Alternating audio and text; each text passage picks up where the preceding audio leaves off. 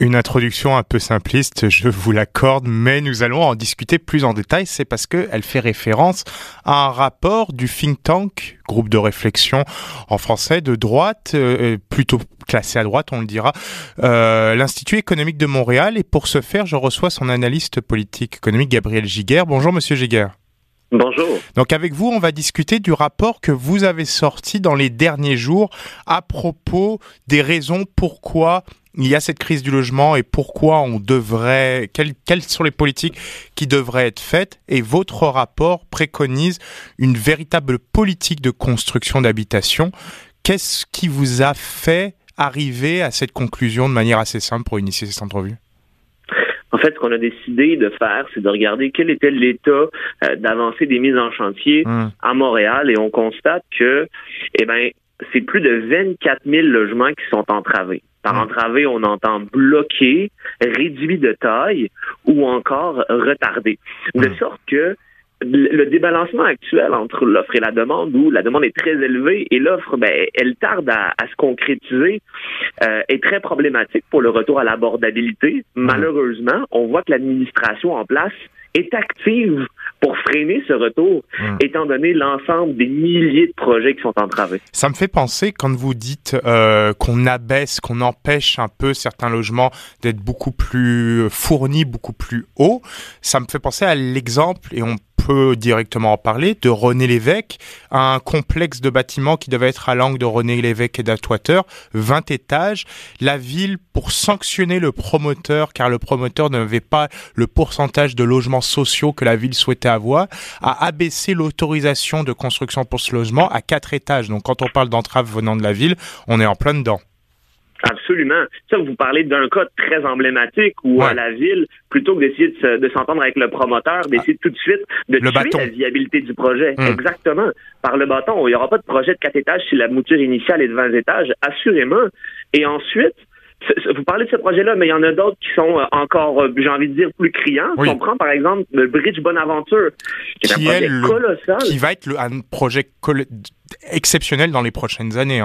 On en parle. Il y a même Valérie Plante, si je me souviens bien, il y a 3 semaines, a fait une conférence de presse sur place pour mettre de l'avant ce projet Transit Oriented Development, donc un projet orienté sur le développement collectif, le transport collectif, mettre de l'avant logements sociaux, parcs et tout. Mais là aussi, pour ça, il y aurait des blocages.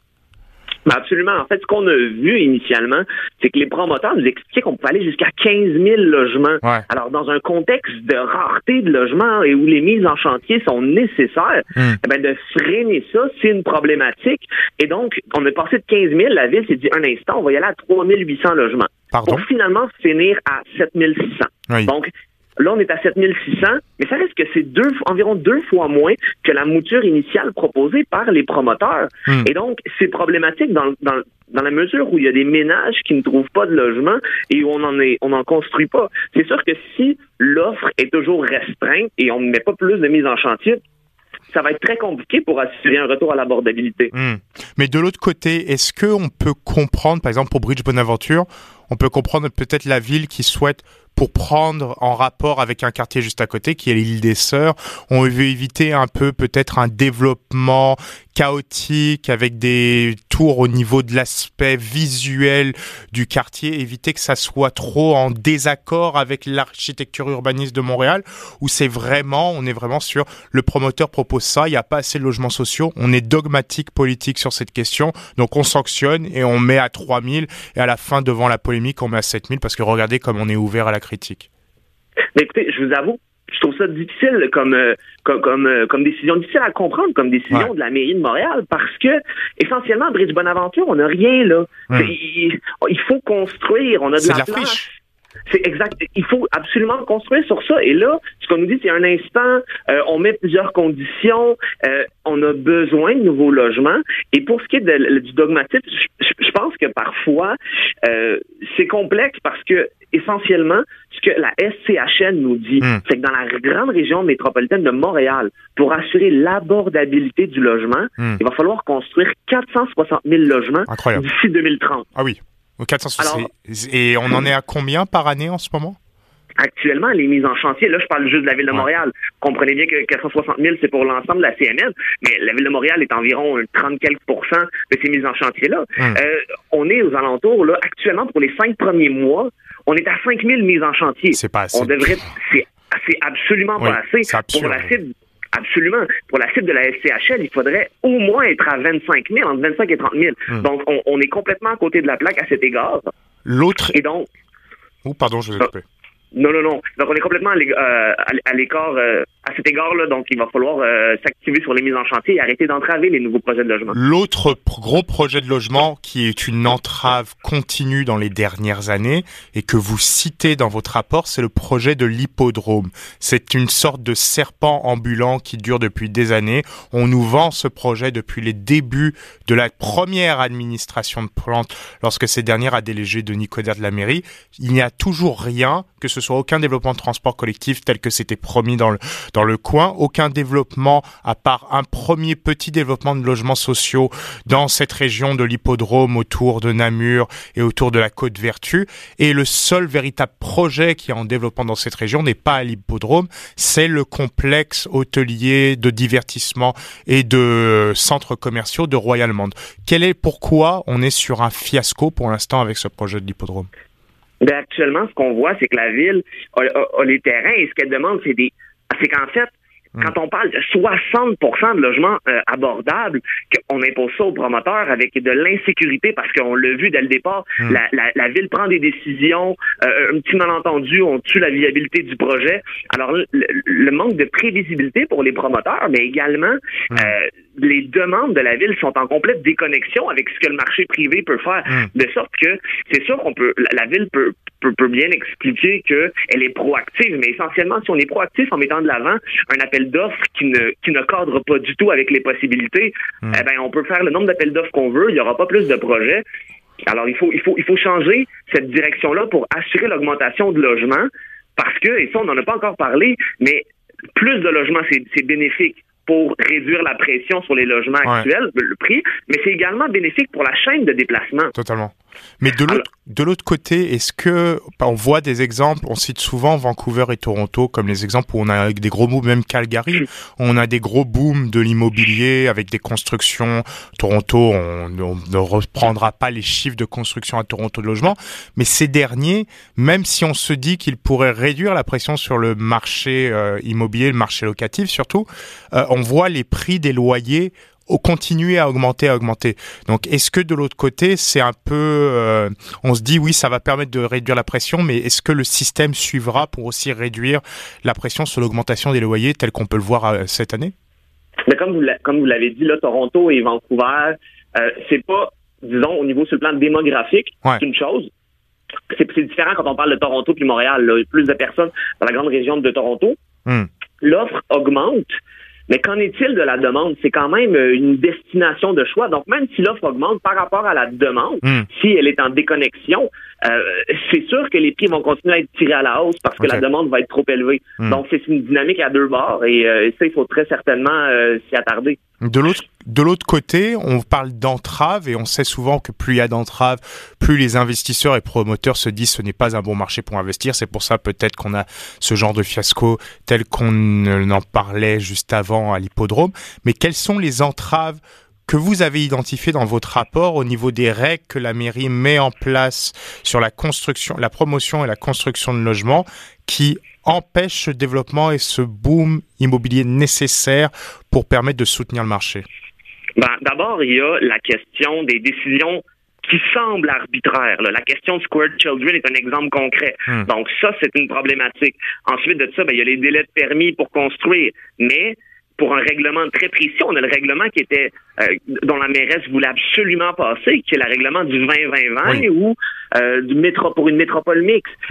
Ça oblige certains promoteurs, lorsqu'ils ont des projets de logement, d'intégrer des logements familiaux, sociaux et abordables, de sorte que ça réduit la profitabilité et ça vient en quelque sorte réduire également la profitabilité et donc Il va y avoir moins de promoteurs qui vont être tentés par ça, mais la question du Hippodrome Blue Bonnet, lorsqu'on fait un appel d'offres et qu'on met 60% de logements abordables obligatoires, ben après ça, on peut pas se surprendre que moins de promoteurs, voire aucun promoteur qui sont pas intéressés. Ouais. Donc, il y a plusieurs éléments qui rentrent en ligne de compte. Et sur ce qui est assez drôle en ce moment, et ce qui est assez atypique, c'est qu'on voit que des études faites par des économistes et des journalistes qu'on classerait plus au centre ou au centre-gauche vous rejoignent de votre côté, chose que des gens qui vous suivent peuvent dire c'est pas vraiment une habitude à avoir.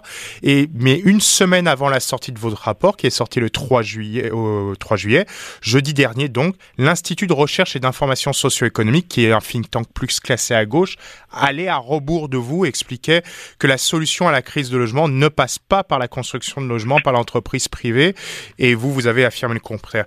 Pourquoi elle avait faux et pourquoi vous auriez tort sur cette question? Ben en fait, la réalité, c'est que lorsque l'on regarde l'étude, on voit qu'on nous explique qu'il y a plus de colocation. Ouais. Donc, pas besoin d'aller de l'avant avec une construction de logement. Je suis pas persuadé qu'avec la hausse des coûts du logement, tout le monde qui sont en colocation veut être en colocation. Une mère monoparentale qui peut pas se permettre d'avoir un logement, c'est pas nécessairement quelqu'un qui devrait être en colocation. Donc, ça, c'est la première des choses. Maintenant, on nous parle beaucoup d'offres. Faut pas augmenter l'offre. Mais qu'en est-il de la demande? Moi, j'ai pas rien vu sur la question de la demande dans l'étude, de sorte que c'est un élément qui peut pas être, on peut pas faire fi de la demande. Donc ça, c'est des éléments pour lesquels l'étude me semble, disons, moins aligné avec la réalité que c'est ce que j'ai proposé. Et revenons sur les règles de la mairie. Est-ce que d'un côté, ces règles-là, les promoteurs, en voyant ce genre de règles, ils se disent on va aller en banlieue et on voit un boom en banlieue. On en voit un déjà. Tout d'abord, par exemple, en prenant l'exemple du REM, il y avait un reportage la semaine dernière aux antennes de Radio-Canada qui expliquait qu'il commençait à avoir un boom à deux montagnes de l'immobilier lié au REM, mais qu'aussi ce boom de l'immobilier se voit pour plein d'autres choses en banlieue parce que les gens, qui souhaitent vivre à Montréal, voyant que la demande ne peut être répondue à Montréal par une offre assez présente, voient que les villes de banlieue n'ont aucun problème à accepter les investissements des promoteurs, se disant encore plus qu'il va y avoir aussi un boom du transport en commun pour leur permettre de mieux vivre en banlieue et peut-être de laisser moins la voiture, de laisser plus la voiture à la maison. Donc, est-ce que ce genre de choses crée une compétition encore plus forte entre la ville et ses banlieues? Ben c'est sûr que lorsqu'il n'y a pas de logement à Montréal puis que le coût des logements explose, la banlieue devient une alternative intéressante. Ça, on s'entend sur ça. Après ça, si tout le monde décide d'aller en banlieue, ben le prix des banlieues va aussi augmenter. Puis ça, on le voit déjà aussi aujourd'hui. Totalement. Donc, il y a cette dynamique-là aussi qui s'installe. Maintenant, pour ce qui est des banlieues, il y a beaucoup de mises en chantier. Là, on peut parler de la CMN, donc la grande région métropolitaine de Montréal. Il y a eu des mises en chantier en 2020, 2021, 2022. Ce qu'on remarque actuellement dans les 5 premiers mois pour la CMN, donc la grande région métropolitaine de Montréal, on a 5000 mises en chantier. La cible de la CMN, c'est 35 000 par année. C'est aussi anecdotique. Alors, ce qui se passe, c'est qu'actuellement, pour être aligné avec les cibles, il faudrait qu'on en ait 3 fois plus, donc 15 000. Donc, c'est Montréal, mais également la CMM actuellement qui peine à aller de l'avant avec une mise en chantier en 2023, tandis que dans les grandes régions métropolitaines de Vancouver ou de Toronto, on a une augmentation des mises en chantier. Toronto, on parle d'une augmentation de 20% par rapport à l'année dernière. Oui. Et Vancouver, 50%, pendant que Montréal est en réduction de 50%. Quels sont les problèmes? Est-ce que c'est les règles aussi au niveau de la grande région métropolitaine et donc au niveau des autres villes de cette région autre que Montréal? Est-ce que c'est la pénurie de main-d'œuvre sur les travailleurs de la construction? Pas assez de travailleurs de la construction pour répondre aux demandes de mise en chantier? Est-ce que c'est d'autres choses? Quels sont les problèmes de ce manque de croissance? Parce que c'est quand même hallucinant. Absolument. D'abord, première des choses, la ville de Montréal reste l'acteur principal de la CMM en matière de construction. Fait que ça, il faut comprendre que c'est un élément maintenant. Ça prend une volonté politique de construire davantage de logements. Ce qui n'est pas tout à fait le cas à Montréal lorsque l'on regarde la réalité, comme je l'ai montré de façon empirique avec l'étude, mais qu'il est davantage à l'extérieur. Parce que ce que vous avez dit en matière de rareté de main-d'œuvre, Montréal le vit, mais elle n'a pas le monopole de la rareté de main-d'œuvre en construction. Toronto, Vancouver également. La hausse des coûts d'intérêt, assurément que c'est un défi. Par contre, ces autres régions-là, elles réussissent non seulement à faire face à ce défi-là, mais à augmenter les mises en chantier par rapport à l'année dernière. Donc, Montréal doit se réinventer sur la question et doit avoir une réelle politique qui est axée sur la construction de logements, ainsi que les autres maires et mairesses de la CNM. Et donc, qui dit réinvention, dit prise en compte des critiques et des différents points que vous abordez. Est-ce que vous sentez la mairie changer un peu de paradigme et comprendre qu'elle a peut-être eu tort ou en partie tort lors des dernières années, elle se dit qu'elle veut rattraper, ou est-ce que c'est peine perdue pour cette administration et il faudra attendre l'année prochaine? On l'espère. Difficile à voir actuellement, toute franchise, mais on l'espère qu'elle l'a vu. Mais quelle que soit la raison, si l'administration en place décide d'adopter une vision de développement de logements et de construction de logements, ce sera une bonne chose. Par contre, tout reste à prouver de ce côté-là, mais nous, on va continuer d'aller de l'avant pour ça parce que c'est incontournable pour la population d'avoir accès à plus de logements. Merci beaucoup, M. Giguère, d'avoir été avec nous ce midi. C'est un plaisir de vous avoir reçu. Vous revenez quand vous souhaitez si vous avez d'autres études à discuter. Gabriel Giguère, analyste politique à l'Institut économique de Montréal. Merci à vous. Passez une très bonne fin de journée. Merci. Merci beaucoup. Quant à nous, on se retrouve demain pour un nouveau numéro de Questions d'actualité format estival. Ça sera la chronique histoire de Gabriel Jarvis. Merci à vous. Passez une très belle journée aux antennes de Radio VM et à demain, 12h15, comme d'habitude tout cet été en semaine.